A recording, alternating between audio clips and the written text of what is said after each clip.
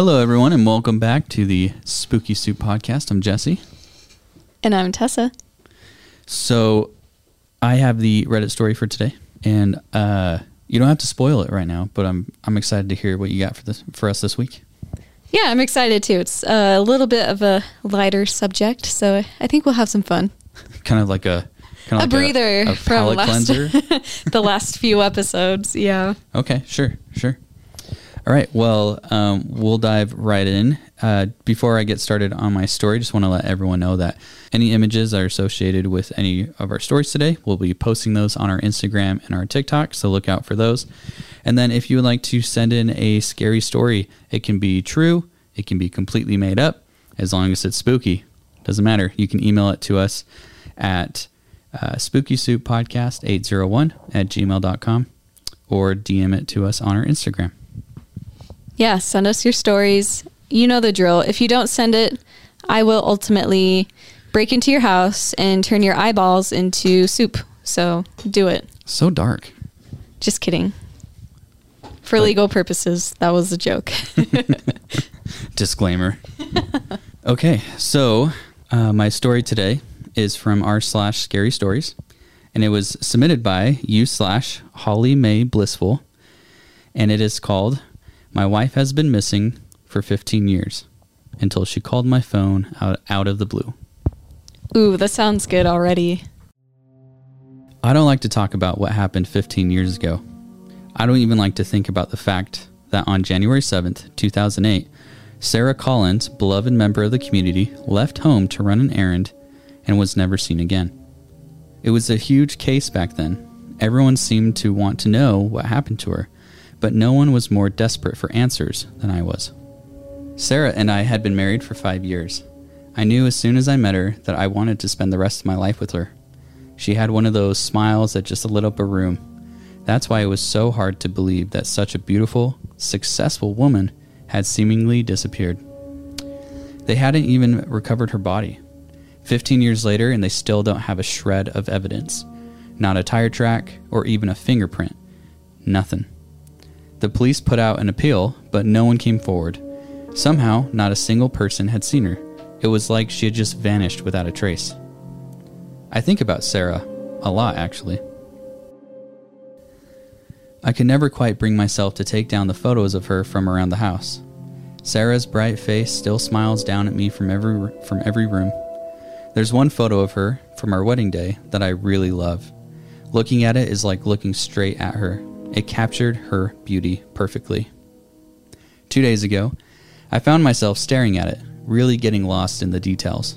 Her eyes, the way the corners of her mouth were lifting into a smile, the small dimple on her left cheek. I was looking at it so intently that I almost didn't notice the phone ringing. It was the landline phone, which was odd, as no one ever called me on the landline anymore. It was all mobiles nowadays. When I looked at the caller ID, it was an unknown number. I shrugged and picked it up anyway. It was probably just the bank calling to confirm something. The call took a moment to connect, but when it did, I heard a strange rustling sound on the other end of the line. Hello? I wasn't in the mood for prank callers. Is anyone there? Hello? Daniel? Daniel, thank goodness, I finally reached you. The voice on the other end of the line was a woman's voice, shaking and breathless. Daniel, it's me. It's Sarah. Are you there? When I heard her name, it was like my heart had stopped beating for a moment. Sarah. My Sarah. But that was impossible. Sarah had gone missing 15 years ago. Whoever this was, it was not my wife. I don't know who you are, but you're not Sarah, I hissed into the phone. Stop calling this number, please. I had dealt with a lot of these calls, especially when Sarah first went missing. Con artists, fraudsters, anyone who wanted to manipulate a grieving husband. I knew none of them were my wife. No, Daniel, wait. You have to listen to me. It's me, Sarah. You have to believe me. She was sounding shrill and desperate now, even a little hysterical. The lengths that people go to in order to sell a lie is astonishing. Why are you doing this? I asked angrily. It's been 15 years since my wife disappeared. What do you want from me? For a moment, the woman on the other end of the line didn't respond. I was beginning to think that the call had disconnected when she finally spoke. Daniel, please, it's me. It's your wife, Sarah, the woman begged. I'm telling you the truth, it's me, she continued to plead. But I had enough. I wasn't going to listen to this liar anymore. Do not call this number again, I firmly told her, hanging up. I thought that would do it. She wouldn't be likely to call me again. I assumed it was all over. The next day, I had asked a friend to help me repair my plumbing system. He was a good friend. I'd known him since college. He had been there for me when Sarah disappeared, getting me through the entire thing. We were both taking a break, catching up on the important events in each other's lives, when my landline phone began to ring again. Sorry, I have to take this. It might be important, I said, getting up from my seat and making my way to the phone. I noticed that the call was coming from an unknown number, just as it had the day before. I didn't make a connection right away. After all, it could have just been the bank this time around. I picked up the phone, and I heard the same rustling sound. It was unsettling in a strange way. I almost felt like I had heard it before. I just couldn't put my finger on it. Hello? I was already beginning to get a good idea of what this call was, and I wasn't happy about it. I told you not to call this number.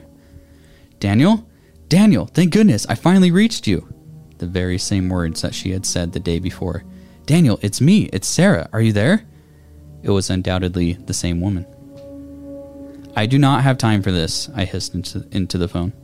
I know you're not Sarah, stop calling me.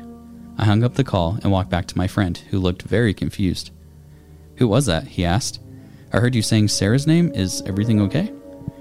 It was some prank caller, trying to pretend to be Sarah, I told him, rolling my eyes. I thought that I had left it all behind. I even changed my phone number. I don't know how this woman got hold of my new one. Pretending to be Sarah? My friend echoed. That's pretty strange. Did you tell anyone about it, like the police? I shook my head no.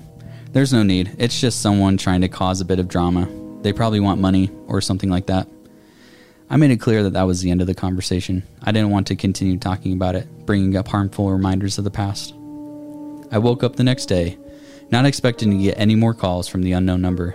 I made it very clear that I wouldn't be participating in her charade. However, I was quickly proven wrong. As soon as I started to walk downstairs for a glass of water, the phone rang again. I thought about letting it ring, but I had a better idea. I was going to issue a much stronger warning to the caller. Even threatened to get the police involved if the calls wouldn't stop. That would scare her. I was certain of it. I picked up the phone, hearing the very same eerie rustling. I couldn't explain it, but it made a shiver run up my spine. Finally, the call connected.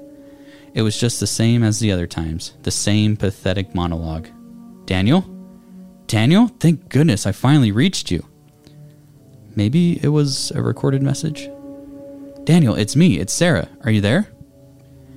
If you don't stop calling this number, I'll have no choice but to involve the police, I told the caller. This is harassment. If you want money, try conning someone else. Before I could even give the woman on the other line a chance to answer, I hung up the call. Hopefully this would show her that she wouldn't be manipulating me. I could see right through her elaborate scam. I was sure that my warning would stop the calls coming in.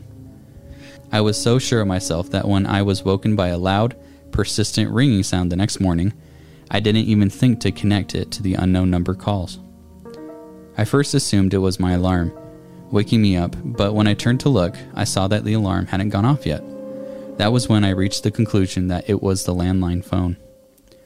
I rushed down the stairs, wanting to tell the caller that I would be taking police action, wanting to catch out the desperate scammer. Fortunately, I got down there in time and picked up the phone.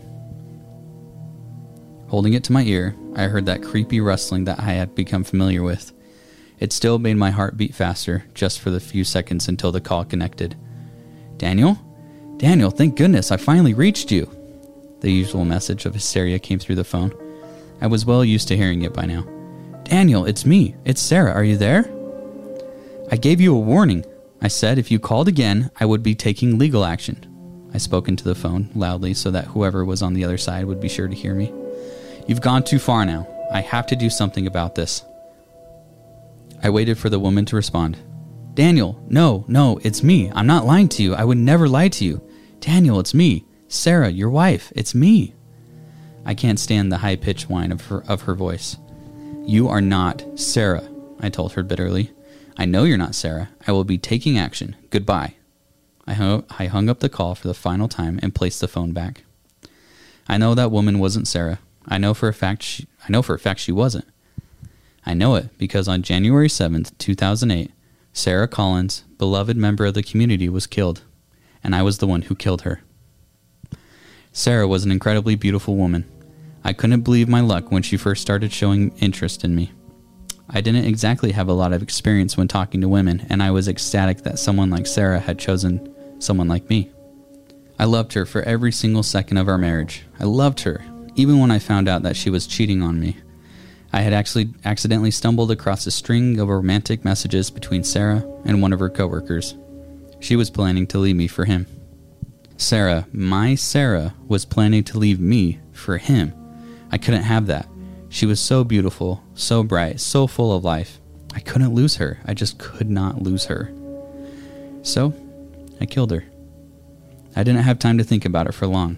It was the only way that she would be mine, only mine forever. If she was dead, she would never leave me. She would always be my Sarah. When the police arrived, I made up an elaborate lie that she had gone out to run an errand and never came home. That very same lie ended up on headlines on the national news. I didn't know if I would even get away with it. But a year passed, and then another year, and then another. 15 years passed, and no one ever saw through me.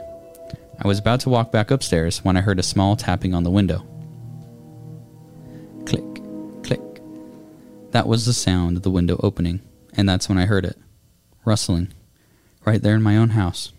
Rustling that paralyzed me with fear and sent my mind into a state of panic. Then I heard her. Daniel? Daniel, thank goodness, I finally reached you. The voice was coming from inside the house now. Daniel, it's me. It's Sarah. Are you there? Ah, that was so good. What a twist. Okay, so the original post did not have a part 2, but then I refreshed it, and the in the comments the author was like, "Do you guys want a part 2?"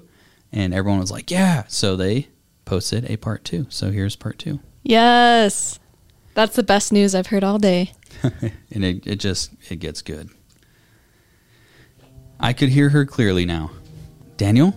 Daniel, thank goodness, I finally reached you. The voice was definitely coming from inside my house. Daniel, it's me. It's Sarah. Are you there?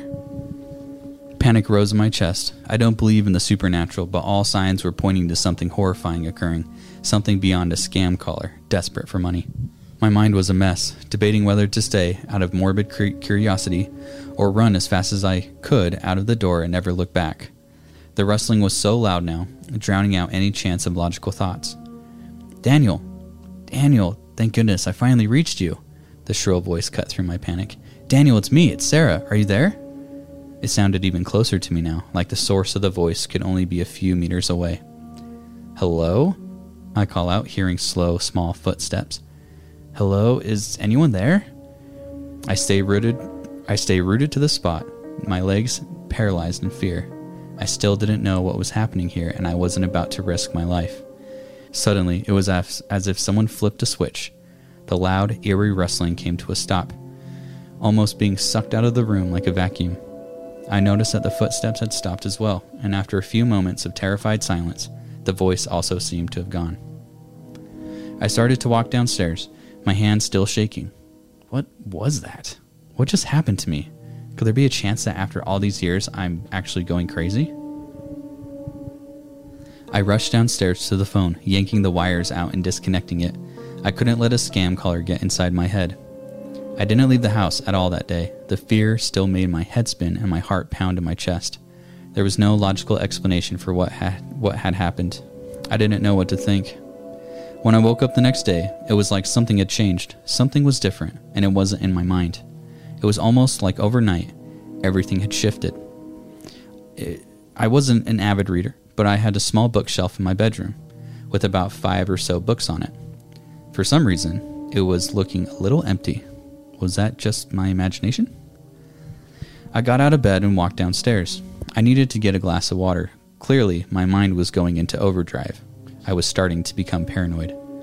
I opened my drawer to get a butter knife for my slice of toast, when something caught my eye. an empty space in my knife rack. Every other knife was in the slot, apart from one. I could feel a lump in my throat. Knives don't just go missing. I pulled my mobile phone out of my pocket, not even daring to touch the landline, and called my friend Adam. I really was going crazy. Some sort of delayed guilt response, I guess. Whatever it was, I was afraid. Adam, I hissed into the phone. I don't know what's happening to me, but I need you to come over. I think I'm going mad. Adam promised to be on his way, and I didn't have to wait long for him to be at my door. When I let him in, he seemed concerned. Hey man, what happened?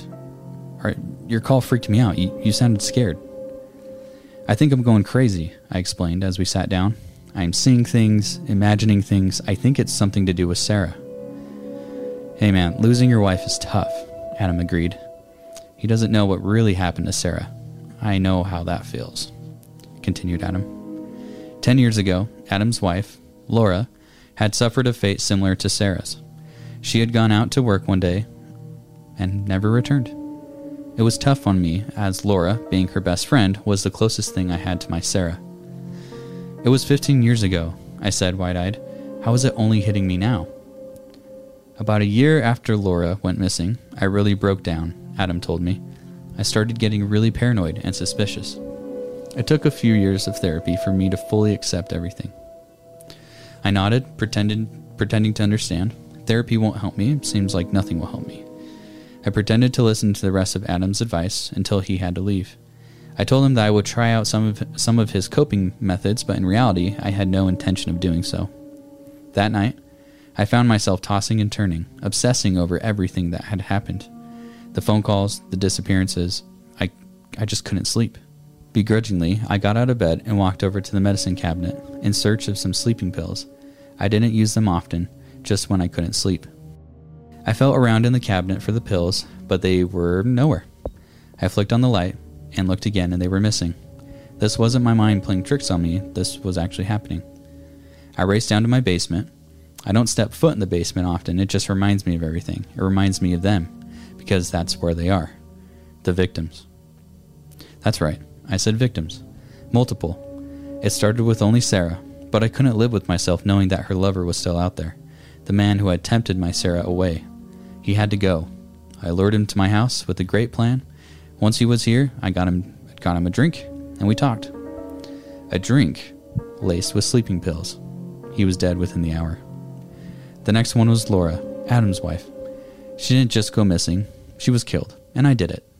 I had a good reason. She found me out. She found out what I did to Sarah. She had rushed over to my house to confront me. In a panic, I killed her. I killed her with the book from my bedroom. One sharp blow to the head and she was dead. And the knife was Sarah. I didn't want her to be afraid. I couldn't have that. She was my Sarah, and I loved her. I didn't want to frighten her, so I stabbed her in the back, like she stabbed me in the back by cheating. I stabbed her with that knife from my knife rack. She fell to the floor like a sleeping angel and died. And the knife was in my hands. But I didn't put it there. My vision was clouded, but I could see that I was standing in my basement. How did I get here? I don't remember the past few minutes, but my hands closed around the bottle of sleeping pills. The sleeping pills. I try to bring it up to my face, my entire body swaying. My sight keeps going and reappearing, and all I can feel is the blood rushing around my body. I feel a small, heavy object. I'm holding the book now. Wait, but that's impossible. I drop the book to the floor, my legs suddenly buckling from under me. I fall to the ground, just like each of the victims. My eyes closing slowly. I can't feel a thing anymore. I imagine this is what happened to them. I imagine that this is what they felt too.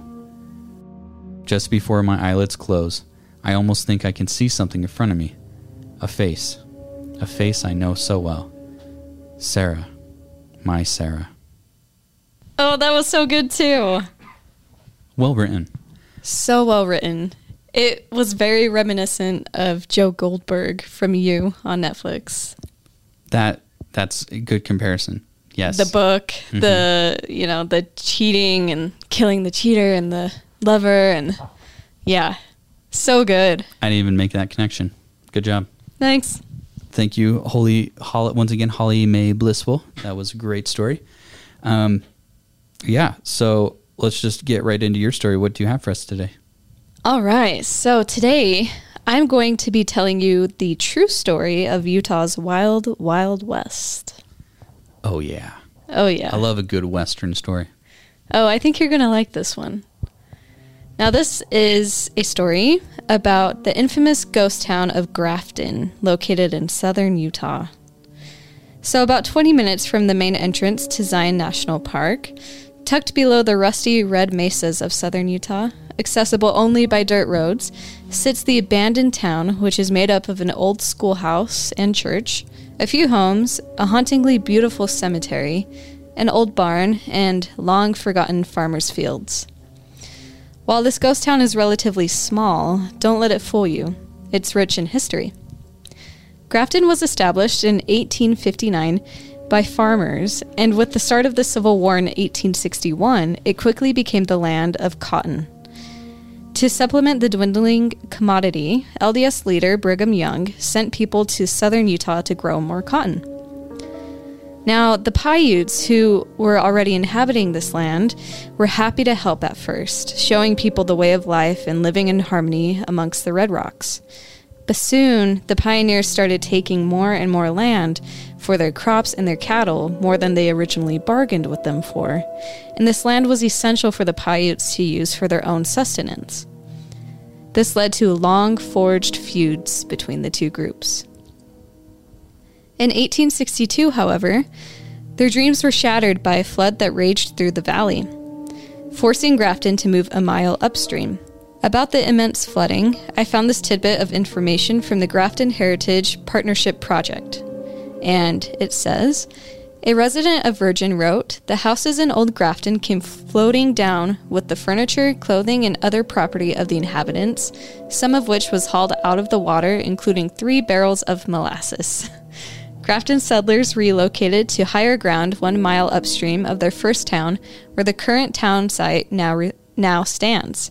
Grafton's existence is a testament to the early settlers' perseverance and industrious spirit. Now, the town has been a backdrop for many Western Hollywood classics like Butch Cassidy and the Sundance Kid. Now, if you had the same history teacher I had, you definitely watched that in 8th grade. Sure did. Sure did. And it makes sense why this would be a popular filming spot, especially when considering the view is immaculate and the surrounding red cliffs and fields of sage and prickly pear cacti are abundant. When driving to Grafton, the first thing that you'll see at the end of the dirt road is a wire-fenced cemetery with an easily maneuverable gate. Inside the cemetery gates, you'll find Pantera. Just kidding. You'll actually find some really peculiar graves that are sure to pique your curiosity. Among the weathered tombstones, you'll find lumps of red clay dirt signifying the placement of a corpse laid to rest just slightly below the blanket of earth. You'll find a homemade wooden and metal grave marker for someone named Cedar Pete. He was a Native American man who was laid to rest in the same row as many other Southern Paiutes at that cemetery. You'll also find a tombstone, which happens to be the tallest tombstone in the cemetery, surrounded by a wooden fence, and this is the only fenced-in tombstone. And upon closer inspection, the tombstone reads, Robert M. Berry, killed by Indians. M. Isabel Hales Berry, killed by Indians. Joseph S. Berry, killed by Indians. All 3 died on the same day, April 2nd, 1866. Joseph and Robert were brothers, and Mary was Robert's wife. The trio was visiting from a small town, and they were making a stop in Grafton. They made plans to travel along a route back home, which would take them near Short Creek, also known as Colorado City, which also happens to be the town where FLDS leader Warren Jeffs would rise to disgraceful infamy years later.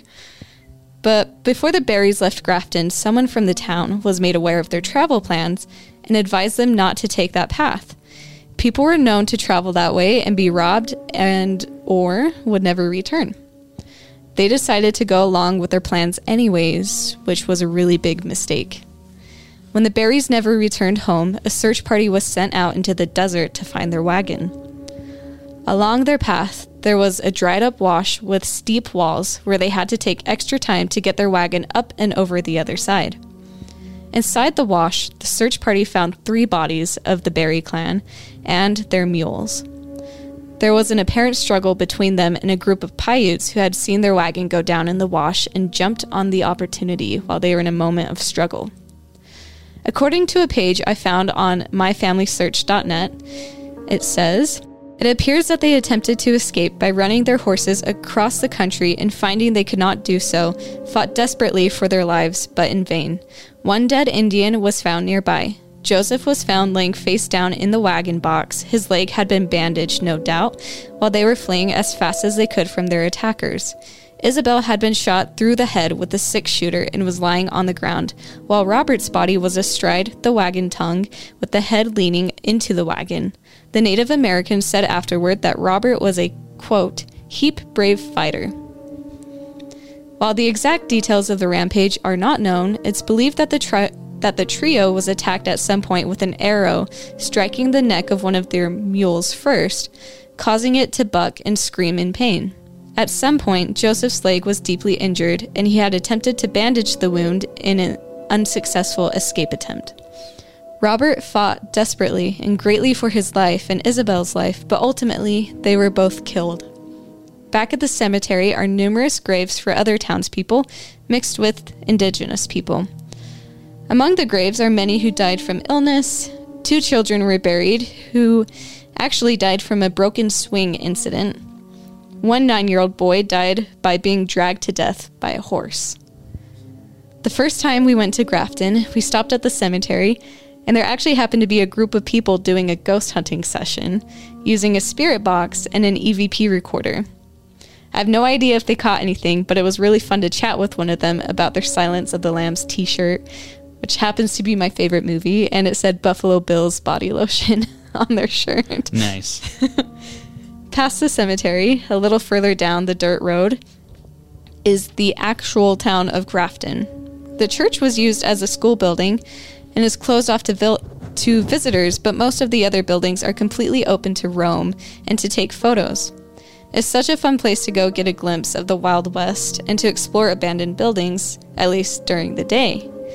I can only imagine how frightening Grafton is at night, particularly in the old buildings, with dirt cellars and old windows that people used to look out of. It's odd standing in their place and thinking that just the next day, the trio would die from an ambush in a dried wash. Being one of the most photographed towns in the American West, people are bound to happen upon things that fall on the side of unsettling. The cemetery contains about 80 known graves, but some are unmarked, so the number could be much higher. Many of these graves are children. It's said that the cries of a child can be heard bouncing off the tombstones, echoed with sounds of babies shrieking in need. And most chillingly, the sobs of a woman in a dress wandering around the cemetery plots can be heard.